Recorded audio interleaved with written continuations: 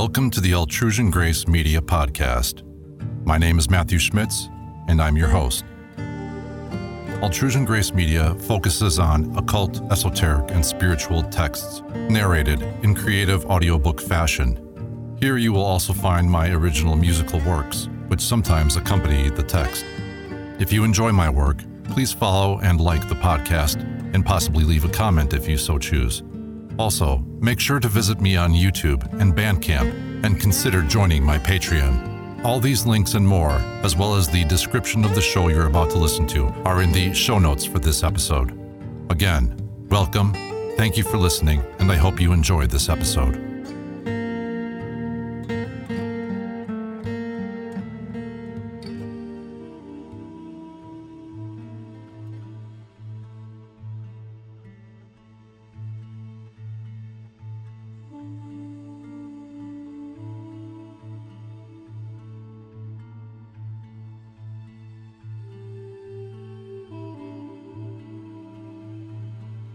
The Conference of the Birds by Farid Uddin Attar.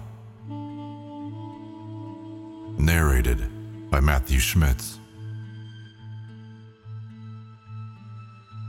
Once on a time, from all the circles seven, between the steadfast earth and rolling heaven, the birds of all note, plumage, and degree, that float in air and roost upon the tree, and they that from the waters snatch their meat, and they that scour the desert with long feet, birds of all natures, known or not to man, flocked from all quarters into full divan, on no less solemn business than to find or choose a sultan caliph of their kind, for whom, if never theirs or lost they pined. The snake had his, 'twas said, and so the beast, his lion lord, and man had his, at least, and that the birds who nearest were the skies, and went apparelled in its angel dyes, should be without under no better law than that which lost all other in the maw, dispersed without a bond of union, nay, or meeting to make each other's prey.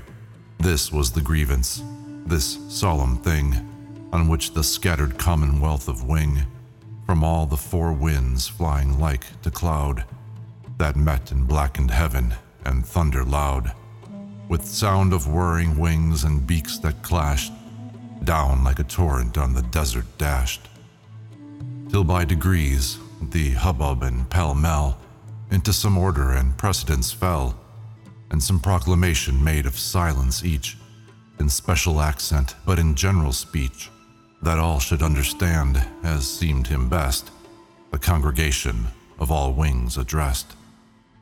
And first, with heart so full as from his eyes ran weeping, uprose Tajidar the wise, the mystic mark upon whose bosom showed that he alone of all the birds the road had traveled, and the crown upon his head had reached the goal, and he stood forth and said, "O birds, by what authority divine, I speak, you know, by his authentic sign, and name emblazoned on my breast and bill, whose counsel I assist at and fulfill. At his behest I measured, as he planned, the spaces of the air and sea and land. I gauged the secret sources of the springs, from cloud to fish, the shadow of my wings, dreamed over sleeping deluge piloted, the blast that bore Suleiman's throne and led the cloud of birds that canopied his head, whose word I brought to Belkis, and I shared the counsel that with Asaf he prepared. And now you want a caliph, and I know him and his whereabout and how to go, and go alone I could and plead your cause, alone for all, but by the eternal laws, yourselves by toil and travel of your own, must for your old delinquency atone. Were you indeed not blinded by the curse of self-exile that still grows worse and worse, yourselves would know that, though you see him not, he is with you this moment, on this spot. Your Lord, through all forgetfulness and crime, here, there, and everywhere, and through all time, but as a father whom some wayward child by sinful self-will has unreconciled, waits till the sullen reprobate at cost of long repentance should regain the lost. Therefore yourselves to see as you are seen, yourselves must bridge the gulf you made between, by such a search and travel to be gone, up to the mighty mountain Kaf, whereon hinges the world and round about whose knees into one ocean mingle the seven seas, in whose impenetrable forest folds of light and dark Simirg his presence holds. Not to be reached, if to be reached at all, but by a road the stoutest might appall, of travel not of days or months, but years, lifelong perhaps, of dangers, doubts, and fears, as yet unheard of, sweat of blood and brain, interminable, often all in vain. And, if successful, no return again.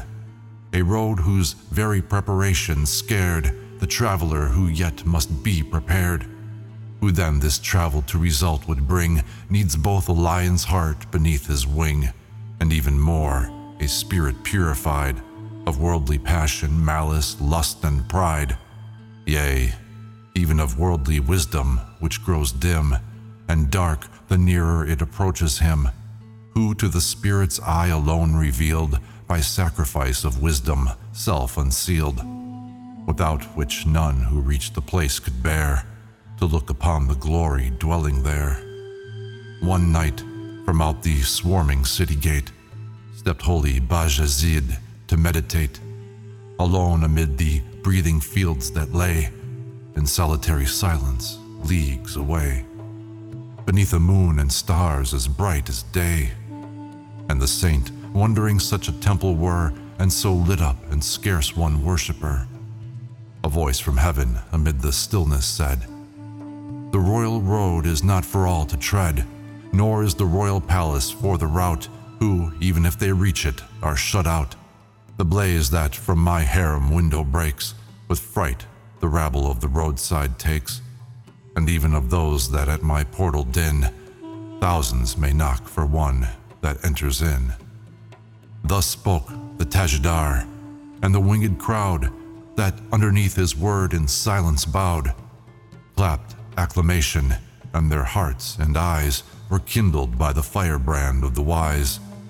They felt their degradation, they believed the word that told them how to be retrieved, and in that glorious consummation one forgot the cost at which it must be done. They only longed to follow. They would go whither he led through flood or fire or snow. So cried the multitude, but some there were who listened with a cold, disdainful air, content with what they were, or grudging cost of time or travel that might all be lost. These, one by one, came forward and preferred unwise objection, which the wiser word, shot with direct reproof or subtly round, with argument and allegory wound. The pheasant first would know by what pretense the Tajdar to that preeminence was raised, a bird but for his lofty crest, and such the pheasant had, like all the rest, who answered, "By no virtue of my own, Suleiman chose me, but by his alone. Not by the gold and silver of my size, made mine, but the free largesse of his eyes. Behold, the grace of Allah comes and goes, as to itself is good, and no one knows which way it turns in that mysterious court.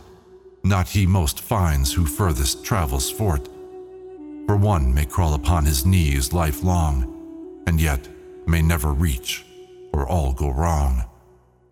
Another, just arriving at the place, he toiled for, and the door shut in his face, whereas another, scarcely gone astride, and suddenly, behold, he is inside. But though the runner win not, he that stands, no thorn will turn to roses in his hands. Each one must do his best and all endure, and all endeavor hoping but not sure. Heaven, its own umpire is, its bidding do, and thou perchance shalt be Suleiman's too. One day Shah Mahmud, riding with the wind, a-hunting left his retinue behind. and coming to a river whose swift course doubled back game and dog and man and horse, beheld upon the shore a little lad, a-fishing, very poor and tattered clad he was, and weeping at his heart would break. So the great Sultan, for good humor's sake, pulled in his horse a moment and drew nigh, and after making his salam asked why. He wept, weeping, the Sultan said, so sore as he had never seen one weep before. The boy looked up and, "O Amir," he said, "7 of us are at home and father dead and mother left with scarce a bit of bread. And now since sunrise have I fished and see, caught nothing for our supper. Woe is me." The Sultan lighted from his horse. "Behold," said he, "good fortune will not be controlled. And since today yours seems to turn from you, suppose we try for once what mine will do, and we will share alike in all I win." So the Shah took and flung his fortune in the net, which, cast by the great Mahmud's hand, 100 glittering fishes brought to land. The lad looked up in wonder, Mahmud smiled, and vaulted into saddle, but the child ran after. "Nay, Amir, but half the haul is yours by bargain." "Nay, today take all," the Sultan cried and shook his bridle free. "But mind, tomorrow all belongs to me." And so rode off next morning at divan. The Sultan's mind upon his bargain ran, and being somewhat in a mind for sport, sent for the lad, who carried up to court, and marching into royalty's full blaze, with such a catch of fish as yesterday's, the Sultan called and set him by his side, and asking him, "What luck?" the boy replied, "This is the luck that follows every cast, since o'er my net the Sultan's shadow passed." Then came the nightingale from such a draught of ecstasy that from the rose he quaffed, reeling has drunk and ever did distill in exquisite divisions from his bill, to inflame the hearts of men. And thus sang he, "To me alone, alone is given the key of love, of whose whole mystery possessed, when I reveal a little to the rest, forthwith creation, listening forsakes the reins of reason, and my frenzy takes. Yea, whosoever once has quaint his wine, he leaves unlistened David's song for mine. In vain do men for my divisions strive, and die themselves making dead lutes alive. I hang the stars with meshes for men's souls, the garden underneath my music rolls. The long, long morns that mourn the rose away, I sit in silence and on anguish pray. But the first air which the new year shall breathe, up to my boughs of message from beneath, that in her green harem my bride unveils, my throat bursts silence, and her advent hails, who in her crimson volume registers the notes of him whose life is lost in hers. The rose I love and worship now is here, if dying, yet reviving year by year. But that you tell of all my life why waste, in vainly searching, or, if found, not taste? So with division infinite and trill, on would the nightingale have warbled still, and all the world have listened, but a note of sterner import checked the lovesick throat.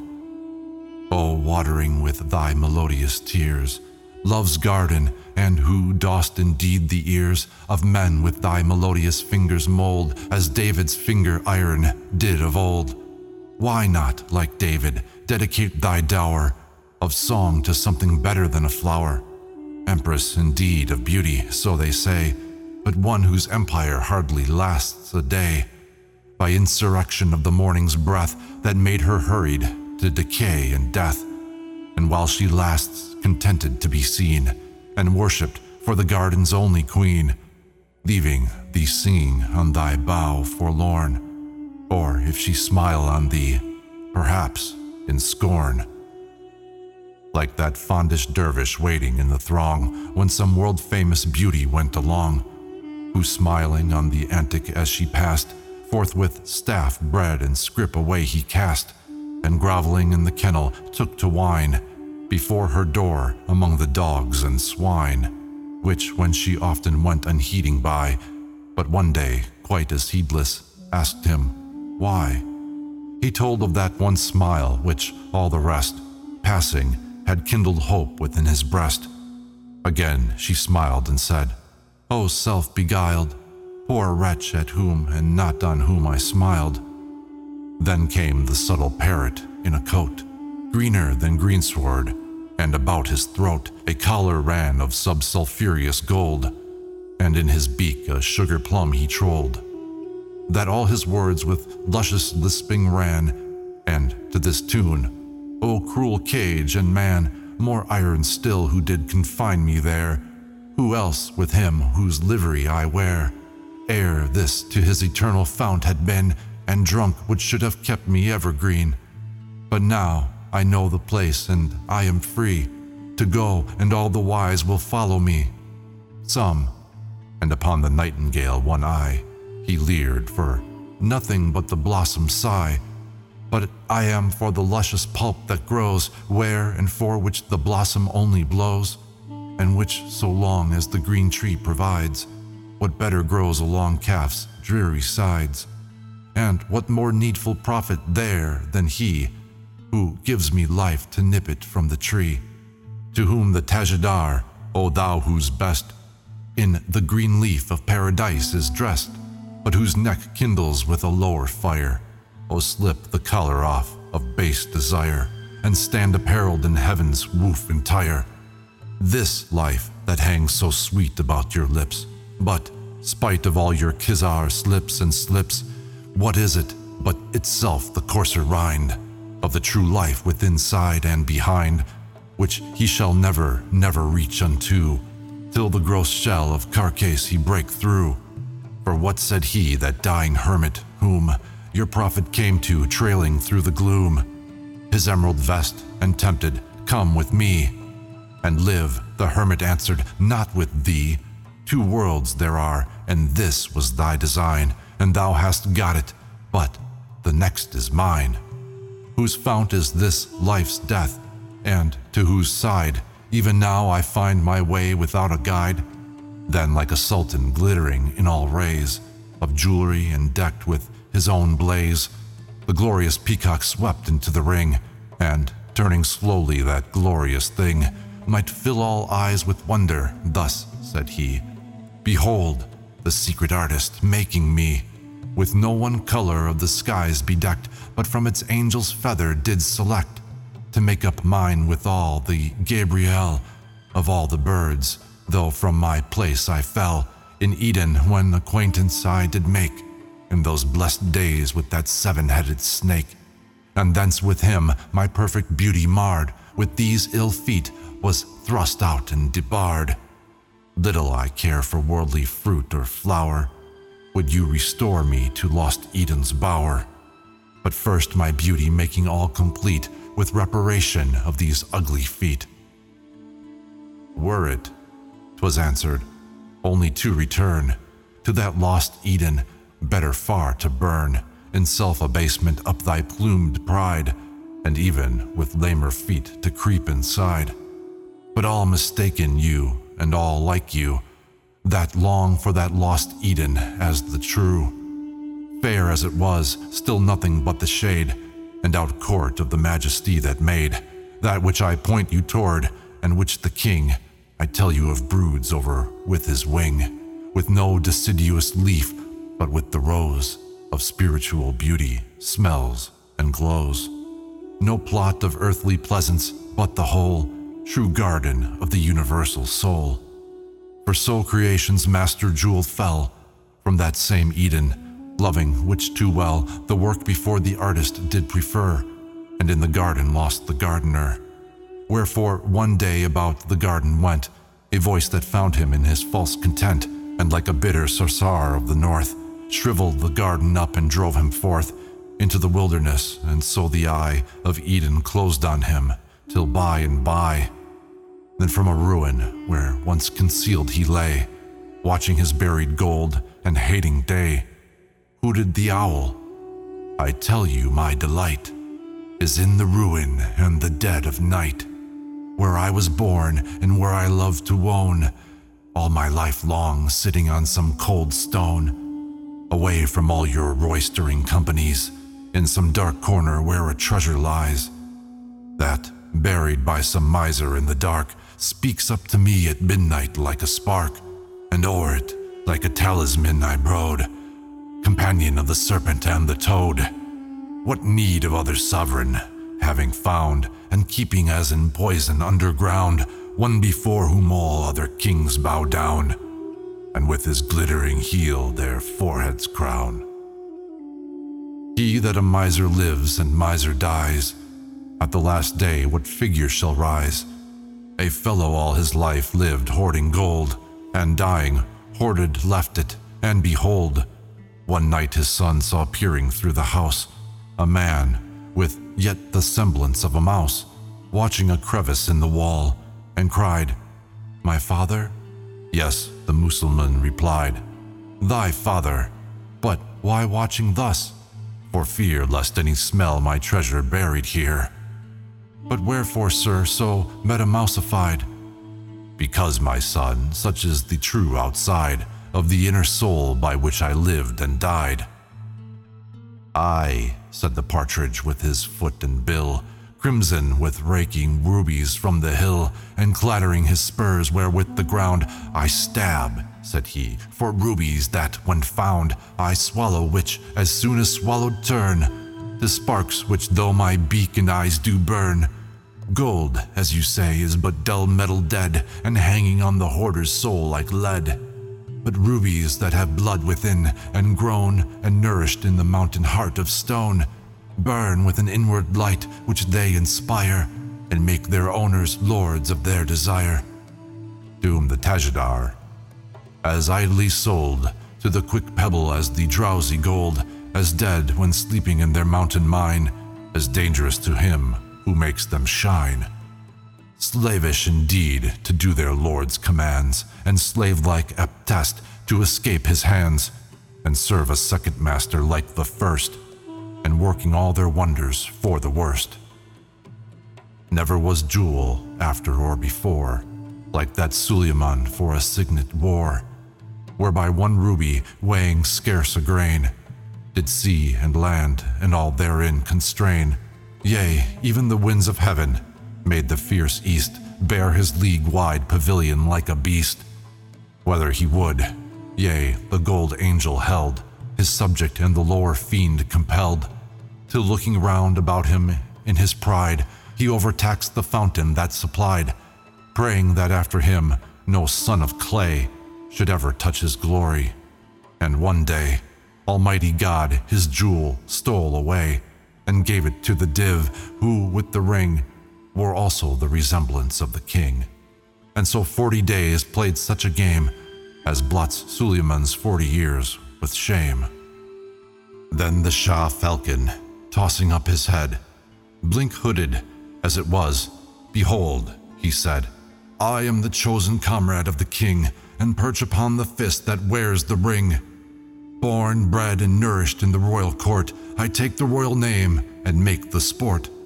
And if strict discipline I undergo, and half my life am blinded, be it so, because the Shah's companion ill may brook on aught save royal company to look. And why am I to leave my king and fair, with all these rabble wings I know not where?" "Oh, blind indeed," the answer was, "and dark, to any but a vulgar mortal mark, and drunk with pride of vassalage to those whose humor like their kingdom comes and goes, all mutability, who one day please to give, and next day what they gave not seize, like to the fire, the dangerous friend at best, which who keeps farthest from does wiseliest.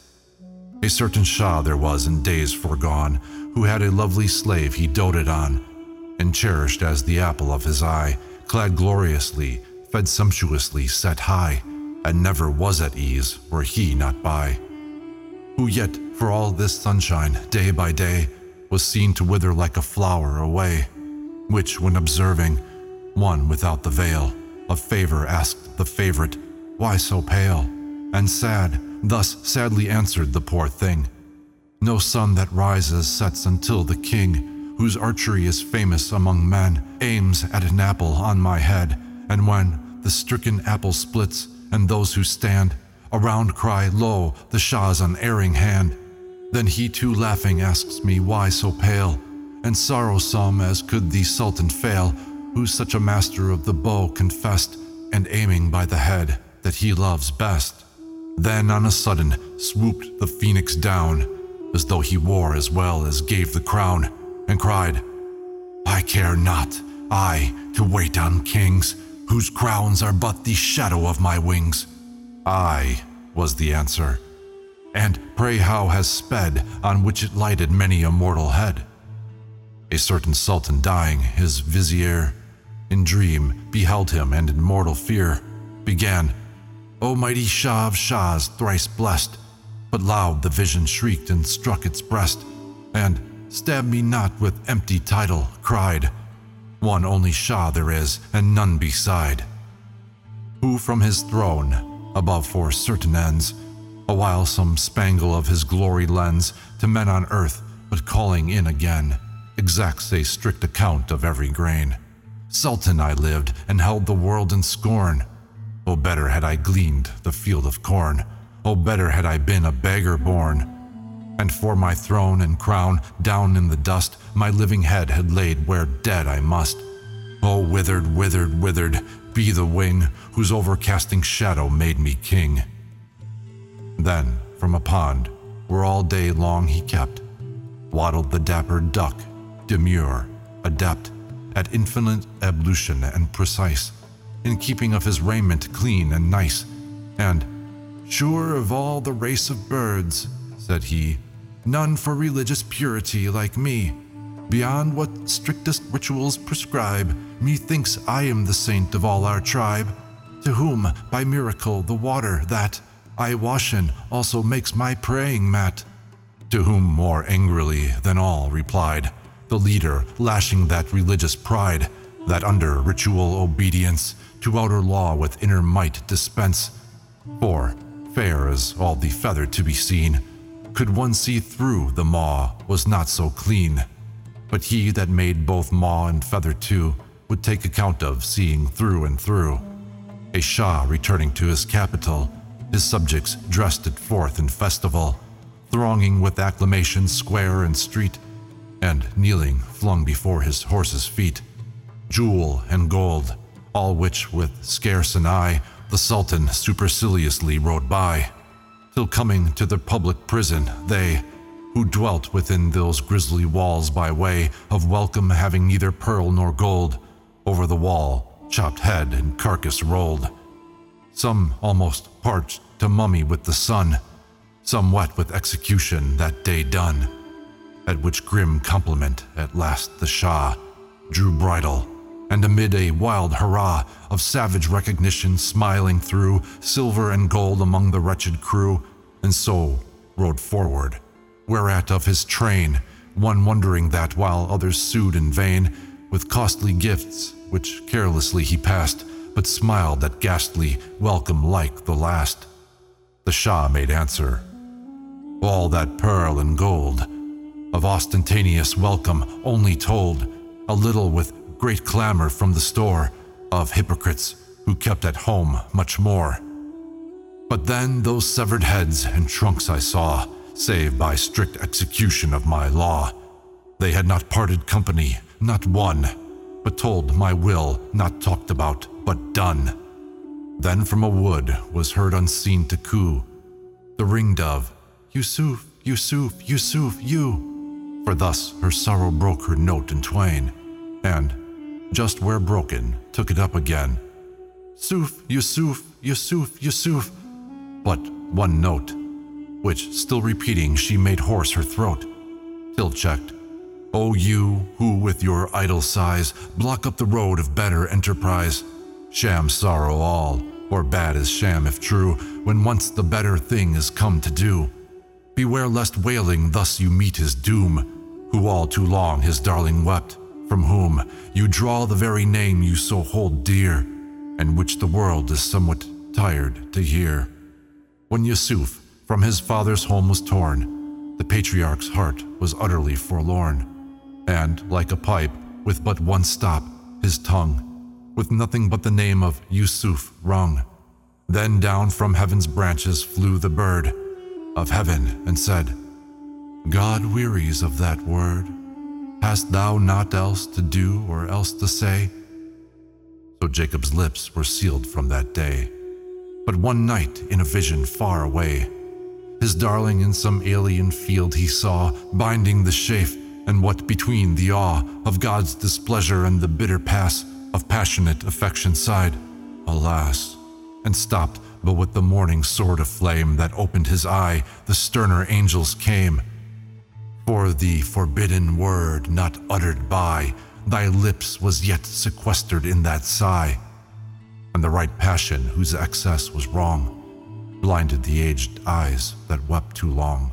And after these came others, arguing, inquiring, and excusing some one thing, and some another endless to repeat. But in the main, sloth, folly, or deceit, their souls were to the vulgar figure cast, of earthly victual, not of heavenly fast. At last one smaller bird, of a rare kind, of modest plume and unpresumptuous mind, whispered, O Tajidar, we know indeed how thou both knowest and wouldst help our need. For thou art wise and holy, and hast been behind the veil and there the presence seen. But we are weak and vain with little care, beyond our yearly nests and daily fare. How should we reach the mountain? And if there, how get so great a prince to hear our prayer? For there, you say, dwells the Simir alone, in glory like Suleiman on his throne, and we but Pishmirs at his feet. Can he, such puny creatures, stoop to hear or see, or hearing, seeing, own us unakin, as he to folly, woe, and death and sin? To whom the Tajdar, whose voice for those bewildered ones to full compassion rose, O lost, so long in exile, you disclaim the very fount of being whence you came, cannot be parted from, and will or no, whether for good or evil, must reflow. For look, the shadows into which the light of his pure essence down by infinite gradation dwindles, which at random play through space and shape indefinite, one ray of his creative will in two defined. Creation quickens, we that swim the wind, and they the flood below, and man and beast that walk between from lion to the least. Pishmir that creeps along Suleiman's wall, yea, that in which they swim, fly, walk, and crawl. However near the fountain light, so far removed, yet his authentic shadows are. Dead matter's self, but the dark residue, exterminating glory, dwindles too. A mystery too fearful in the crowd, to utter scarcely to thyself aloud, but when in solitary watch and prayer, considered and religiously beware, lest thou the copy with the type confound, and deity with deity endrowned. For as pure water into purer wine, incorporating shall itself reline, while the dull drug lies half resolved below. With him and with his shadows is it so. The baser forms, to whatsoever change, subject, still vary through their lower range, to which the higher even shall decay, that, letting ooze their better part away. For things of sense and matter, in the end, shall merge into the clay to which they tend, unlike to him who, straining through the bond of outward being for a life beyond, while the gross worldling to his center clings, that draws him deeper in exulting springs, to merge him in the central soul of things. And shall not he pass home with other zest, who with full knowledge yearns for such a rest, than he who with his better self at strife drags on the weary exile called this life? One, like a child with outstretched arms and face upturned, anticipates his sire's embrace, the other crouching like a guilty slave, till flogged to punishment across the grave, and, knowing that his glory ill can bear the unpurged eye, do thou thy breast prepare. And the mysterious mirror he set there, to temper his reflected image in, clear of distortion, doubleness, and sin, and in thy conscience understanding this, the double only seems, but the one is, thyself to self-annihilation give, that this false two in that true one may live. For this I say, if, looking in thy heart, thou for self-whole mistake thy shadow part, that shadow part indeed into the sun shall melt but senseless of its union, but in that mirror if with purged eyes thy shadow thou for shadow recognize, then shalt thou back into thy center fall, a conscious ray of that eternal all. He ceased, and for a while amazement quelled the host, and in the chain of silence held a mystery so awful who would dare, so glorious who would not wish to share. So silence brooded on the feathered folk, till here and there a timid murmur broke from some too poor in honest confidence, and then from others of too much pretense, whom both as each unduly hoped or feared, the Tajdar in answer checked or cheered. Some said their hearts were good indeed to go the way he pointed out, but they were slow of comprehension and scarce understood their present evil or the promised good, and so though willing to do all they could, must not they fall short or go wholly wrong on such mysterious errand, and so long, whom the wise leader did but do their best in hope and faith, and leave him to the rest. For he who fixed the race and knew its length and danger also knew the runner's strength. Shah Mahmud, absent on an enterprise, Ayas, the very darling of his eyes, at home under an evil eye fell sick. Then cried the Sultan to a soldier, "Quick! To horse, without a moment's stay, the shortest road with all the speed you may, or by the Lord your head shall pay for it." Off went the soldier, plying spur and bit. Over the sandy desert, over green valley and mountain and the stream between, without a moment's stop for rest or bait, up to the city, to the palace gate, up to the presence chamber at a stride, and lo, the Sultan at his darling's side. Then thought the soldier, "I have done my best, and yet shall die for it." The Sultan guessed his thought and smiled, "Indeed your best you did. The nearest road you knew, and well you rid, and if I knew a shorter, my excess of knowledge does but justify thy less." And then with drooping crest and feather came others bowed down with penitence and shame. They longed indeed to go, but how begin? Meshed and entangled as they were in sin, which oftentimes repentance of past wrong, as often broken had, but knit more strong. Whom the wise leader bid be of good cheer, and, conscious of the fault, dismissed the fear, nor at the very entrance of the fray their weapon, even if broken, fling away. Since mercy on the broken branch anew would blossom were but each repentance true. For did not God his prophet take to task? 7 times of thee did Karun pardon ask, which hadst thou been like me his maker, yea, but present at the kneading of his clay. With those twain elements of hell and heaven, one prayer had won what thou deniest to 7.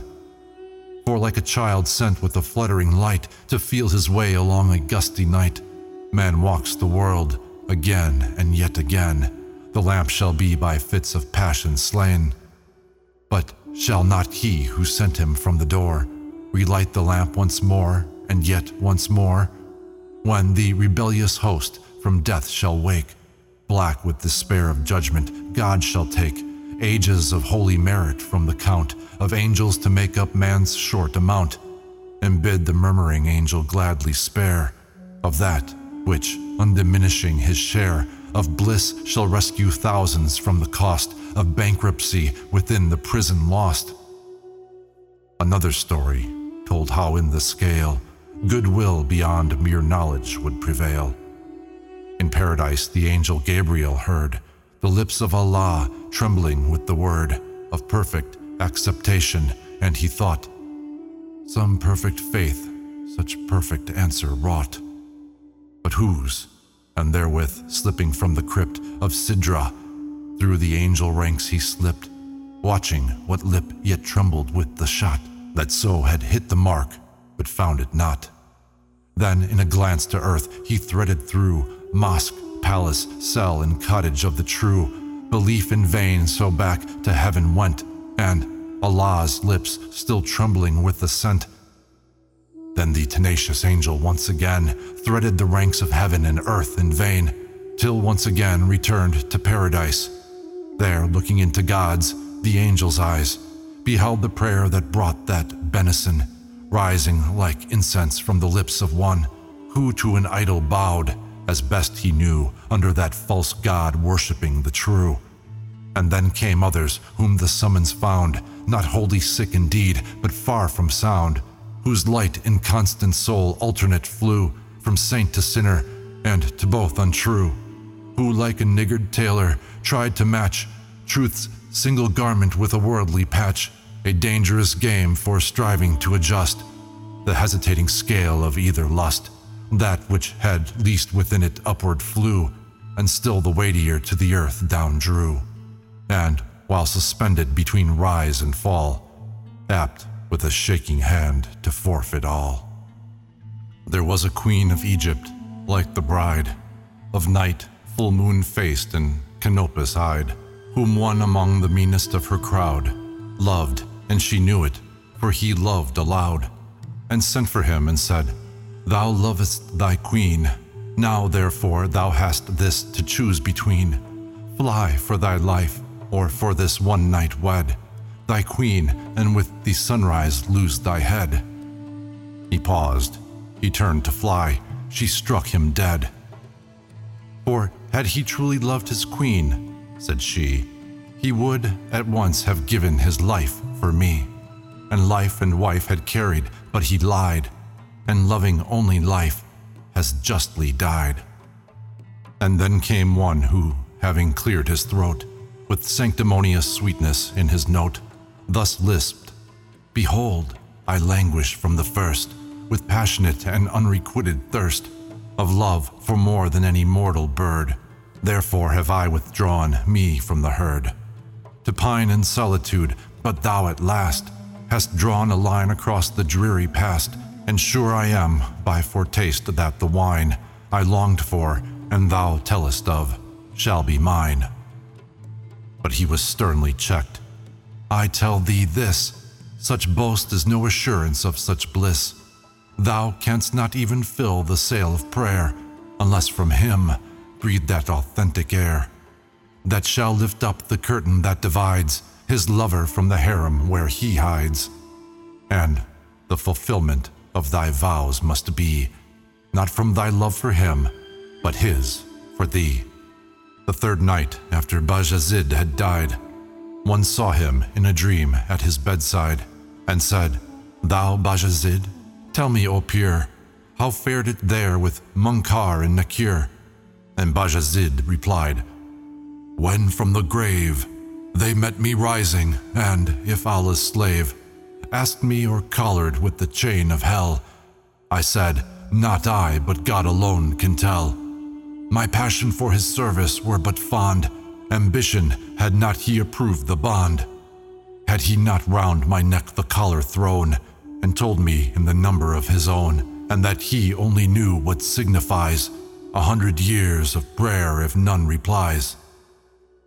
"But," said another, "then shall none the seal of acceptation on his forehead feel, ere the grave yield them on the other side, where all is settled."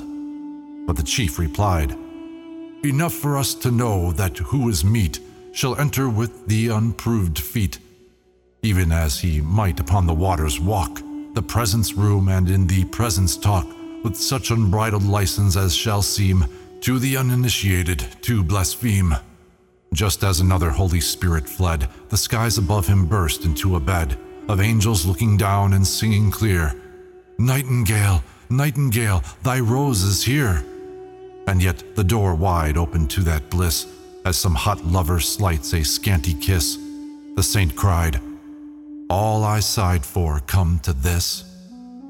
I, who lifelong have struggled, Lord, to be not of thy angels one, but one with thee." Others were sure that all he said was true. They were extremely wicked, that they knew. and much they longed to go at once, but some, they said, so unexpectedly had come, leaving their nests half built, in bad repair, with children in, themselves about to pair. Might he not choose a better season, nay, better perhaps a year or two's delay, till all was settled and themselves more stout, and strong to carry their repentance out, and then the same or like excuse, with hardened heart and resolution loose, with dallying and old age itself engaged, still to shirk that which shirking we have aged. And so with self-delusion, till too late, death upon all repentance shuts the gate, or some fierce blow compels the way to choose, and forced repentance half its virtue lose. As of an aged Indian king they tell, who, when his empire with his army fell, under young Mahmud's sword of wrath was sent, at sunset to the conqueror in his tent. But ere the old king's silver head could reach, the ground was lifted up with kindly speech, and with so holy mercy reassured, that after due persuasion he abjured his idols, sate upon Mahmud's divan, and took the name and faith of Musulman. But when the night fell in his tent alone, the poor old king was heard to weep and groan, and smite his bosom, which when Mahmud knew, he went to him and said, Lo, if thou rue thy lost dominion, thou shalt wear the ring of thrice as large a realm. But the dark king still wept, and ashes on his forehead threw, and cried, Not for my kingdom lost I rue, but thinking how at the last day will stand the prophet with the volume in his hand, and ask of me, how wast that in thy day of glory thou didst turn from me and slay my people, but soon as thy infidel before my true believers' army fell, like corn before the reaper thou didst own his sword who scoutedst me, of seed so sown, what profitable harvest should be grown. Then after cheering others who delayed, not of the road but of themselves afraid, the Tajidar, the troop of those addressed, whose uncomplying attitude confessed their souls entangled in the old deceit, and hankering still after forbidden meat. O ye who so long feeding on the husk, forego the fruit and doting on the dusk of the false dawn, are blinded to the true, that in the maiden of this world pursue. The golden ball which, driven to the goal, wins the world's game but loses your own soul. Or like to children after bubbles run, that still elude your fingers, or, if one, burst in derision at your touch, all thin, glitter without, and empty wind within. So as a prosperous worldling on the bed of death, Behold, I am as one, he said, who all my life long have been measuring wind, and, dying now, leave even that behind. This world's a nest in which the cockatrice is warmed and hatched of vanity and vice, a false bazaar whose wares are all a lie, or never worth the price at which you buy, a many-headed monster that, supplied, the faster is unsatisfied. So as one, hearing a rich fool one day, to God for yet one other blessing pray, bid him no longer bounteous heaven tire, for life to feed, but death to quench the fire. And what are all the vanities and wiles, in which the false world decks herself and smiles, to draw men down into her harlot lap, lusts of the flesh that soul and body sap, and melting soul down into carnal lust, even that for which 'tis sacrificed disgust, or lust of worldly glory, hollow more than the drum beaten at the Sultan's door, and fluctuating with the breath of man, as the vain banner flapping in the van. And lust of gold, perhaps of lusts the worst, the miscreated idol most accursed, that between man and him who made him stands, the felon, that with suicidal hands he sweats to dig and rescue from his grave, and sets at large to make himself its slave. For lo, to what worse than oblivion gone are some the cozening world most doted on. Pharaoh tried glory, and his chariots drowned. Karun, with all his gold, went underground. Down toppled Nembroth with his airy stare. Shaddad among his roses lived, but where? And as the world upon her victims feeds, so she herself goes down the way she leads, for all her false allurements are the threads the spider from her entrail spins and spreads for home and hunting ground, and by darts at due signal on the tangled fly, seizes, diswings and drains the life, and leaves the swinging carcass, and forthwith reweaves her web, each victim adding to the store of poisoned entrail to entangle more. And so she bloats in glory, till one day the master of the house passing that way perceives, and with one flourish of his broom, of web and fly and spider clears the room. Behold, dropped through the gate of mortal birth, the nightly soul alights from heaven on earth, begins his race, but scarce the saddle feels, when a foul imp up from the distance steals, and double as he will about his heels. Closer and ever closer circling creeps, then, half invited on the saddle leaps, cling round the rider, and, once there, in vain, the strongest strives to thrust him off again. In childhood just peeps up the blade of ill, that youth to lust rears, fury and self-will. And as man cools to sensual desire, ambition catches with as fierce a fire, until old age sends him with one last lust of gold to keep it where he found, in dust. Life at both ends, so feeble and constrained, how should that imp of sin be slain or chained? And woe to him who feeds the hateful beast, that of his feeder makes an after feast. We know the wolf by stratagem and force can hunt the tiger down, but what resource against the plague we heedless hatch within, then growing, pamper into full-blown sin, with the soul's self, even as the wise man said, feeding the very devil with God's own bread, until the Lord, his largus misapplied, resent and drive us wholly from his side. For should the greyhound whom a sultan fed, and by a jeweled string a hunting led, turn by the way to gnaw some nasty thing, and snarl at him who twitched the silken string, would not his lord soon weary of dispute, and turn adrift the incorrigible brute? Nay, would one follow, and without a chain, the only master truly worth the pain? One must beware lest, growing ever fond of even life's more consecrated bond, we clog our footsteps to the world beyond. Like that old Arab chieftain who confessed his soul by two darling things possessed, that only son of his, and that one colt, descended from the prophet's thunderbolt. And I might well bestow the last, he said, on him who brought me word the boy was dead. And if so vain the glittering fish we get, how doubly vain to dote upon the net, called life that draws them patching up this thin tissue of breathing out and breathing in, and so by husbanding each wretched thread, spin out death's very terror that we dread. For as the raindrop from the sphere of God, dropped for a while into the mortal clod, so little makes of its allotted time back to its heaven itself to re-sublime. But it that serves to saturate its clay with bitterness that will not pass away. One day the prophet on a river bank, dipping his lips into the channel, drank a draught as sweet as honey.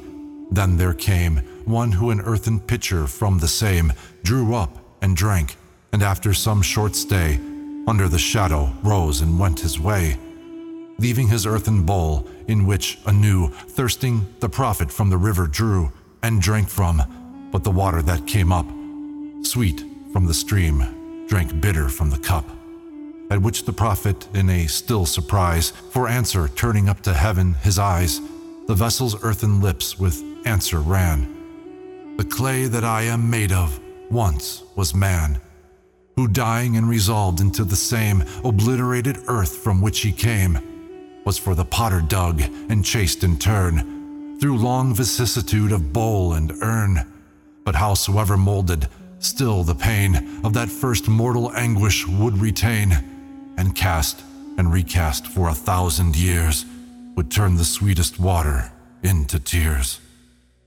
And after death, that shirk it as we may, will come, and with it bring its after day. For even as Yusuf, when his brotherhood came up from Egypt to buy corn and stood before their brother in his lofty place, nor knew him for a veil before his face, struck on his mystic cup, which straightway then wrung out their story to those guilty 10, not to them only, but to every one, whatever he have said and thought and done, unburied with the body shall fly up and gather into heaven's inverted cup, which, stricken by God's finger, shall tell all the story whereby we must stand or fall. And though we walk this world as if behind there were no judgment or the judge half blind, beware, for he with whom we have to do outsees the lynx, outlives the phoenix too. So Sultan Mahmud, coming face to face with mightier numbers of the swarthy race, vowed that if God to him the battle gave, God's dervish people all the spoil should have. And God the battle gave him, and the fruit of a great conquest coming to compute. A murmur through the Sultan's army stirred, lest ill committed to one hasty word, the Shah should squander on an idle brood what should be theirs who earned it with their blood, or go to fill the coffers of the state. So Mahmud's soul began to hesitate, till looking round in doubt from side to side, a raving zealot in the press he spied, and called and had him brought before his face, and telling, bid him arbitrate his case. Who, having listened, said, the thing is plain, if thou and God should ever have again to deal together, rob him of his share. But if perchance you should, why then, beware.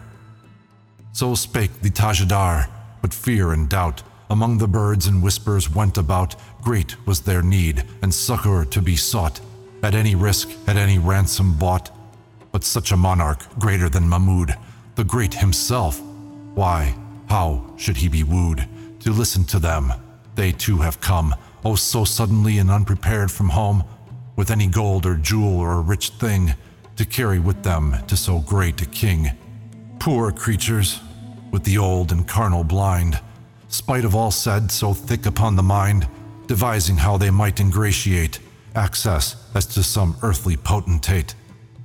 Let him that with this monarch would engage bring the gold dust of a long pilgrimage, the ruby of a bleeding heart whose sighs breathe more than amber incense as it dies, and while in naked beggary he stands, hope for the robe of honor from his hands. And, as no gift this sovereign receives, save the mere soul and self of him who gives, so let that soul for other none reward. Look then the presence of its sovereign Lord.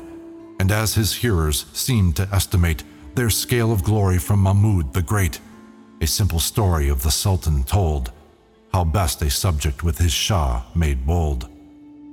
One night, Shah Mahmud, who had been of late somewhat distempered with affairs of state, strolled through the streets disguised as wont to do, and, coming to the baths, there on the flue, saw the poor fellow who the furnace fed, sitting beside his water jug and bread.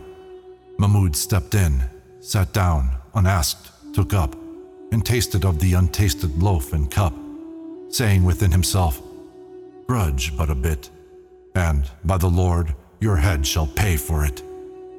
So having rested, warmed, and satisfied himself without a word on either side, at last the wayward Sultan rose to go, and then at last his host broke silence.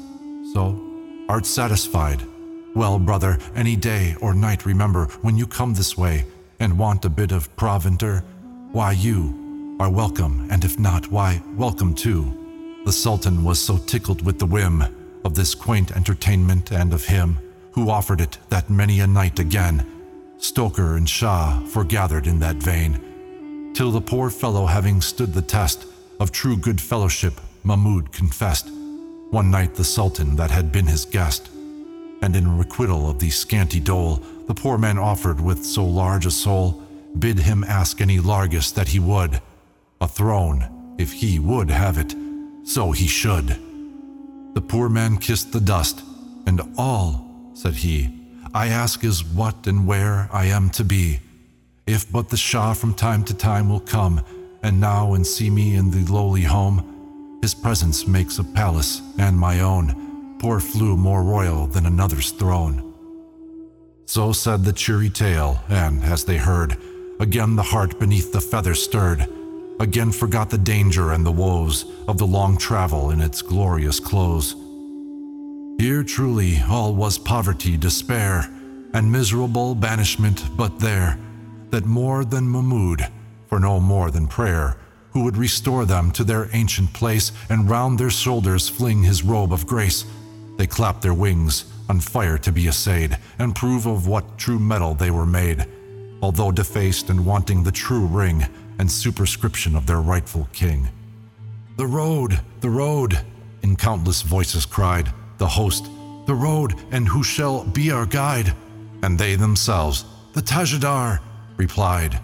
Yet to make doubly certain that the voice of heaven, according with the people's choice, lots should be drawn, and he on whom should light heaven's hand, they swore to follow him outright.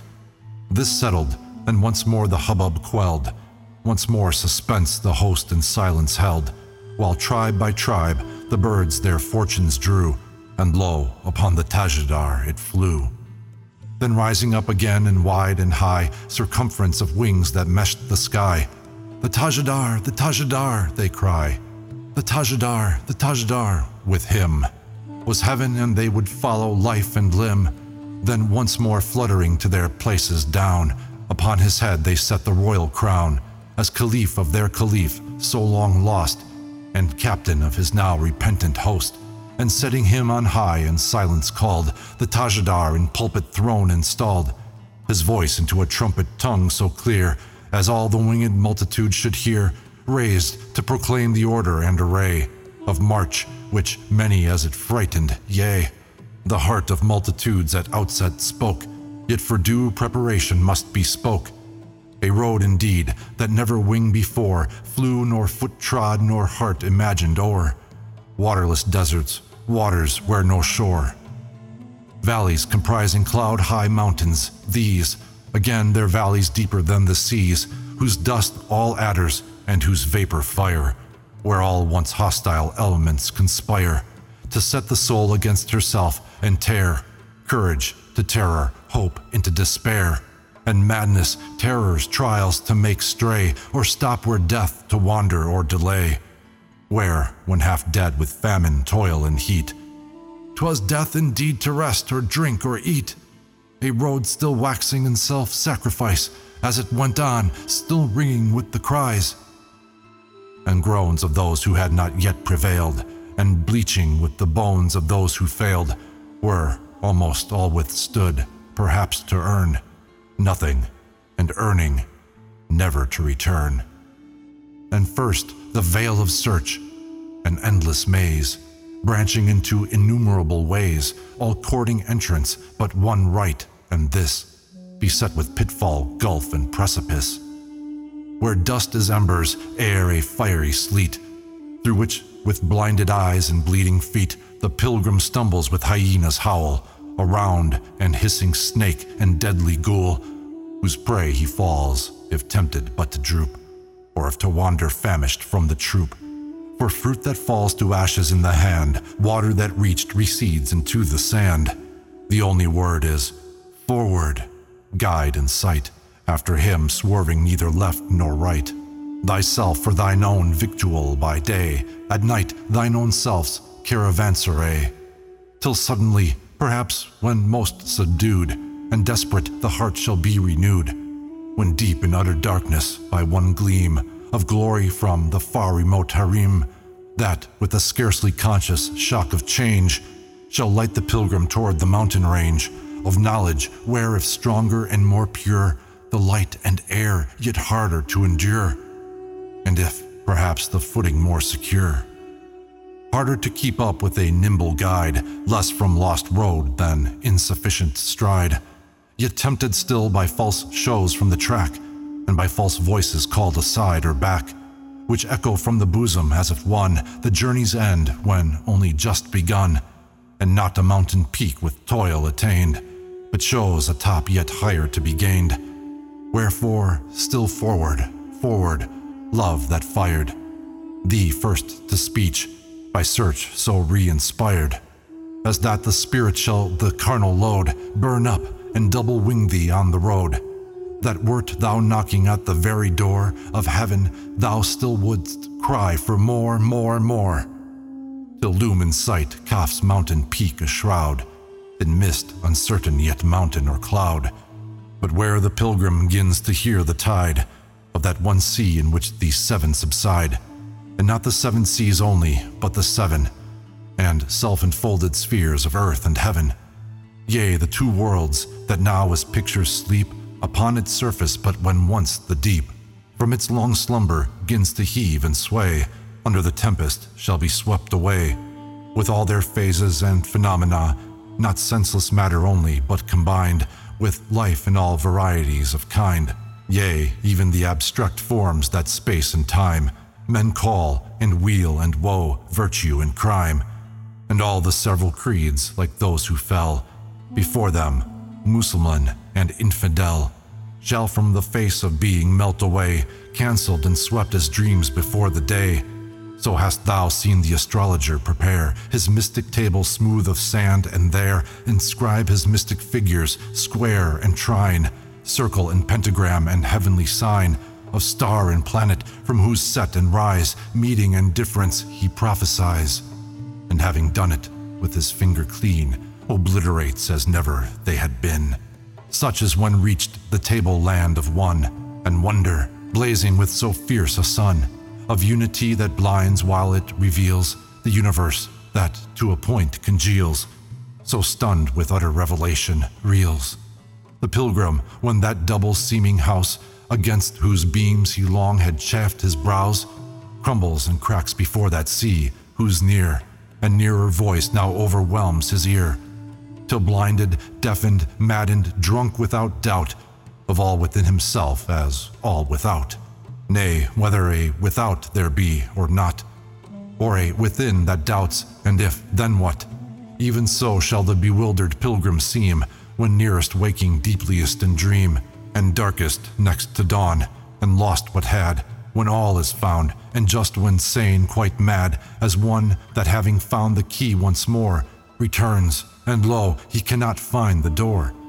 He stumbles over, so the pilgrim stands, a moment on the threshold with raised hands, calls to the eternal Saki for one draught of light from the one essence, which, when quaffed, he plunges headlong in, and all is well with him who never more returns to tell.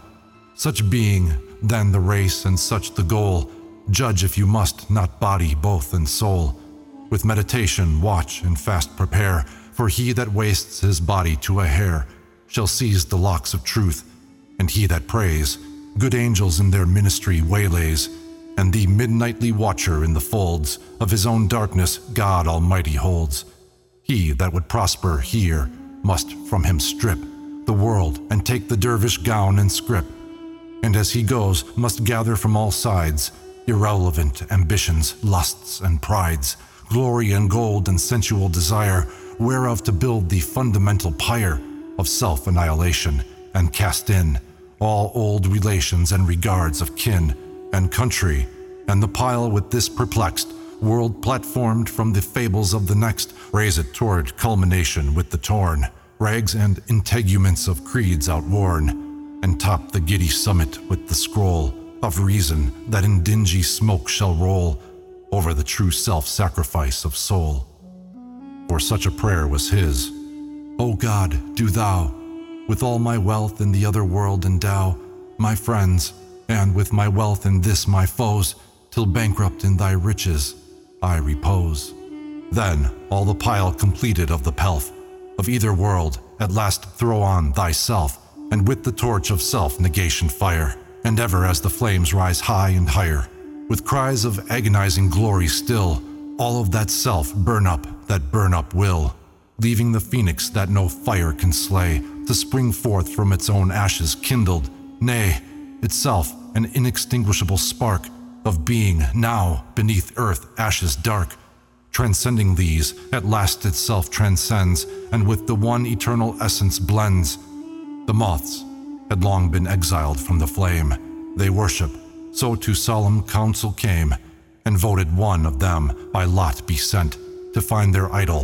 One was chosen, went, And after a long circuit in sheer gloom, seeing, he thought, the taper in a room, flew back at once to say so, but the chief of Mothistan slighted so slight belief, and sent another messenger who flew up to the house, in at the window, through the flame itself, and back the message brings, with yet no sign of conflict on his wings. Then went a third and spurred with true desire, plunging at once into the sacred fire, folded his wings within till he became one color and one substance with the flame. He only knew the flame who in it burned, and only he could tell who never to tell returned. After declaring what of this declared must be, that all who went should be prepared, from his high station ceased the Tajidar, and lo, the terrors that, when told afar, seemed but as shadows of a noonday sun, now that the talked-of thing was to be done, lengthening into those of closing day, strode into utter darkness and dismay, like night on the hushed sea of feathers lay. Late, so elate, so terrible a track, endless or ending, never to come back, never to country, family, or friend, in sooth no easy bough for birds to bend. Even while he spoke, how many wings and crests had slunk away to distant woods and nests.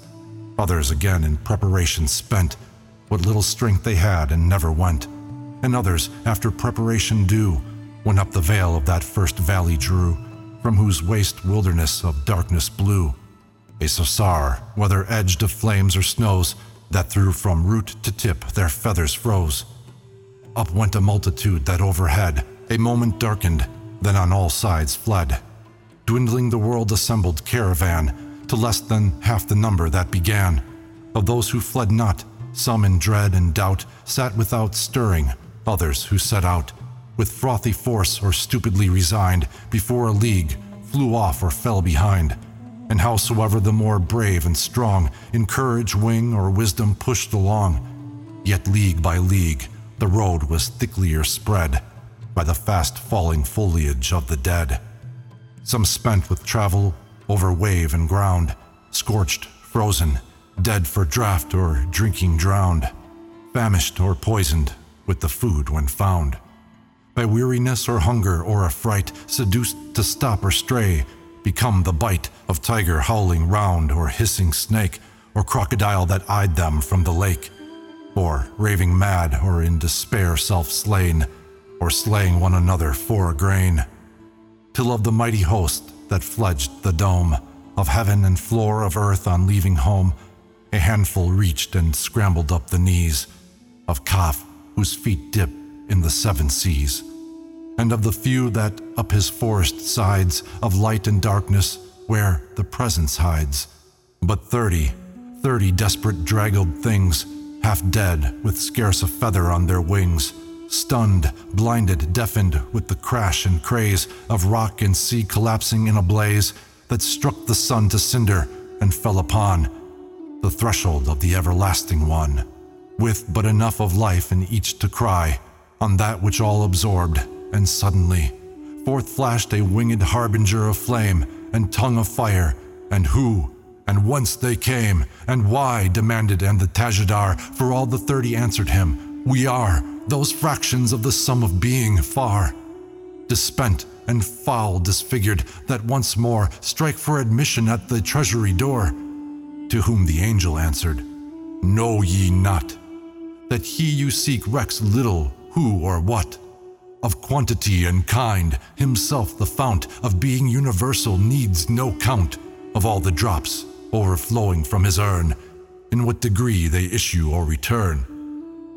Then cried the spokesman, be it even so, let us but see the fount from which we flow, and seeing lose ourselves therein, and lo, before the word was uttered, or the tongue of fire replied, or portal open flung, they were within.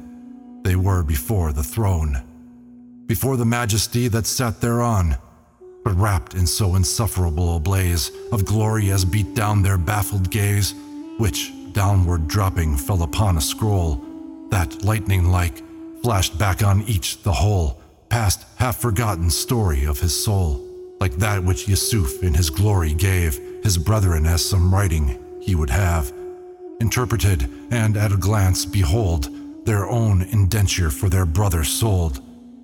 And so with these poor 30, who, abashed, in memory all laid bare and conscience lashed, by full confession and self-loathing flung the rags of carnal self that round them clung, and their old selves, self-knowledged and self-loathed, and in the soul's integrity reclothed. Once more they ventured from the dust to raise their eyes up to the throne into the blaze, and in the center of the glory there beheld the figure of themselves as 'twere. Transfigured, looking to themselves, beheld the figure on the throne enmiracled, until their eyes themselves, and that between, did hesitate which seer was which seen. They that they, another yet the same, individual yet one, from whom there came a voice of awful answer, scarce discerned, from which to aspiration whose returned. They scarcely knew, as when some man apart answers aloud the question in his heart. The sun of my perfection is a glass, wherein from seeing into being pass all who, reflecting as reflected, see themselves in me, and me in them, not me, but all of me, that a contracted eye is comprehensive of infinity, nor yet themselves, no selves, but of the all, fractions from which they split and wither fall, as water lifted from the deep again falls back in individual drops of rain, then melts into the universal main. All you have been and seen and done and thought, not you, but I, have seen and been and wrought. I was the sin that from myself rebelled. I, the remorse that toward myself compelled. I was the Tajidar who led the track. I was the little briar that pulled you back. Sin and contrition, retribution owed and cancelled, pilgrimage and road, was but myself toward myself, and your arrival but myself at my own door, who in your fraction of myself behold, myself within the mirror myself hold, to see myself in, and each part of me that sees himself, though drowned, shall ever see. Come, you lost atoms, to your center draw, and be the eternal mirror that you saw. Rays that have wandered into darkness wide, return, and back into your sun subside. This was the parliament of birds, and this, the story of the host who went amiss, and of the few that better upshot found, which being now recounted, lo, the ground of speech fails underfoot, but this to tell, their road is thine, follow, and fare thee well.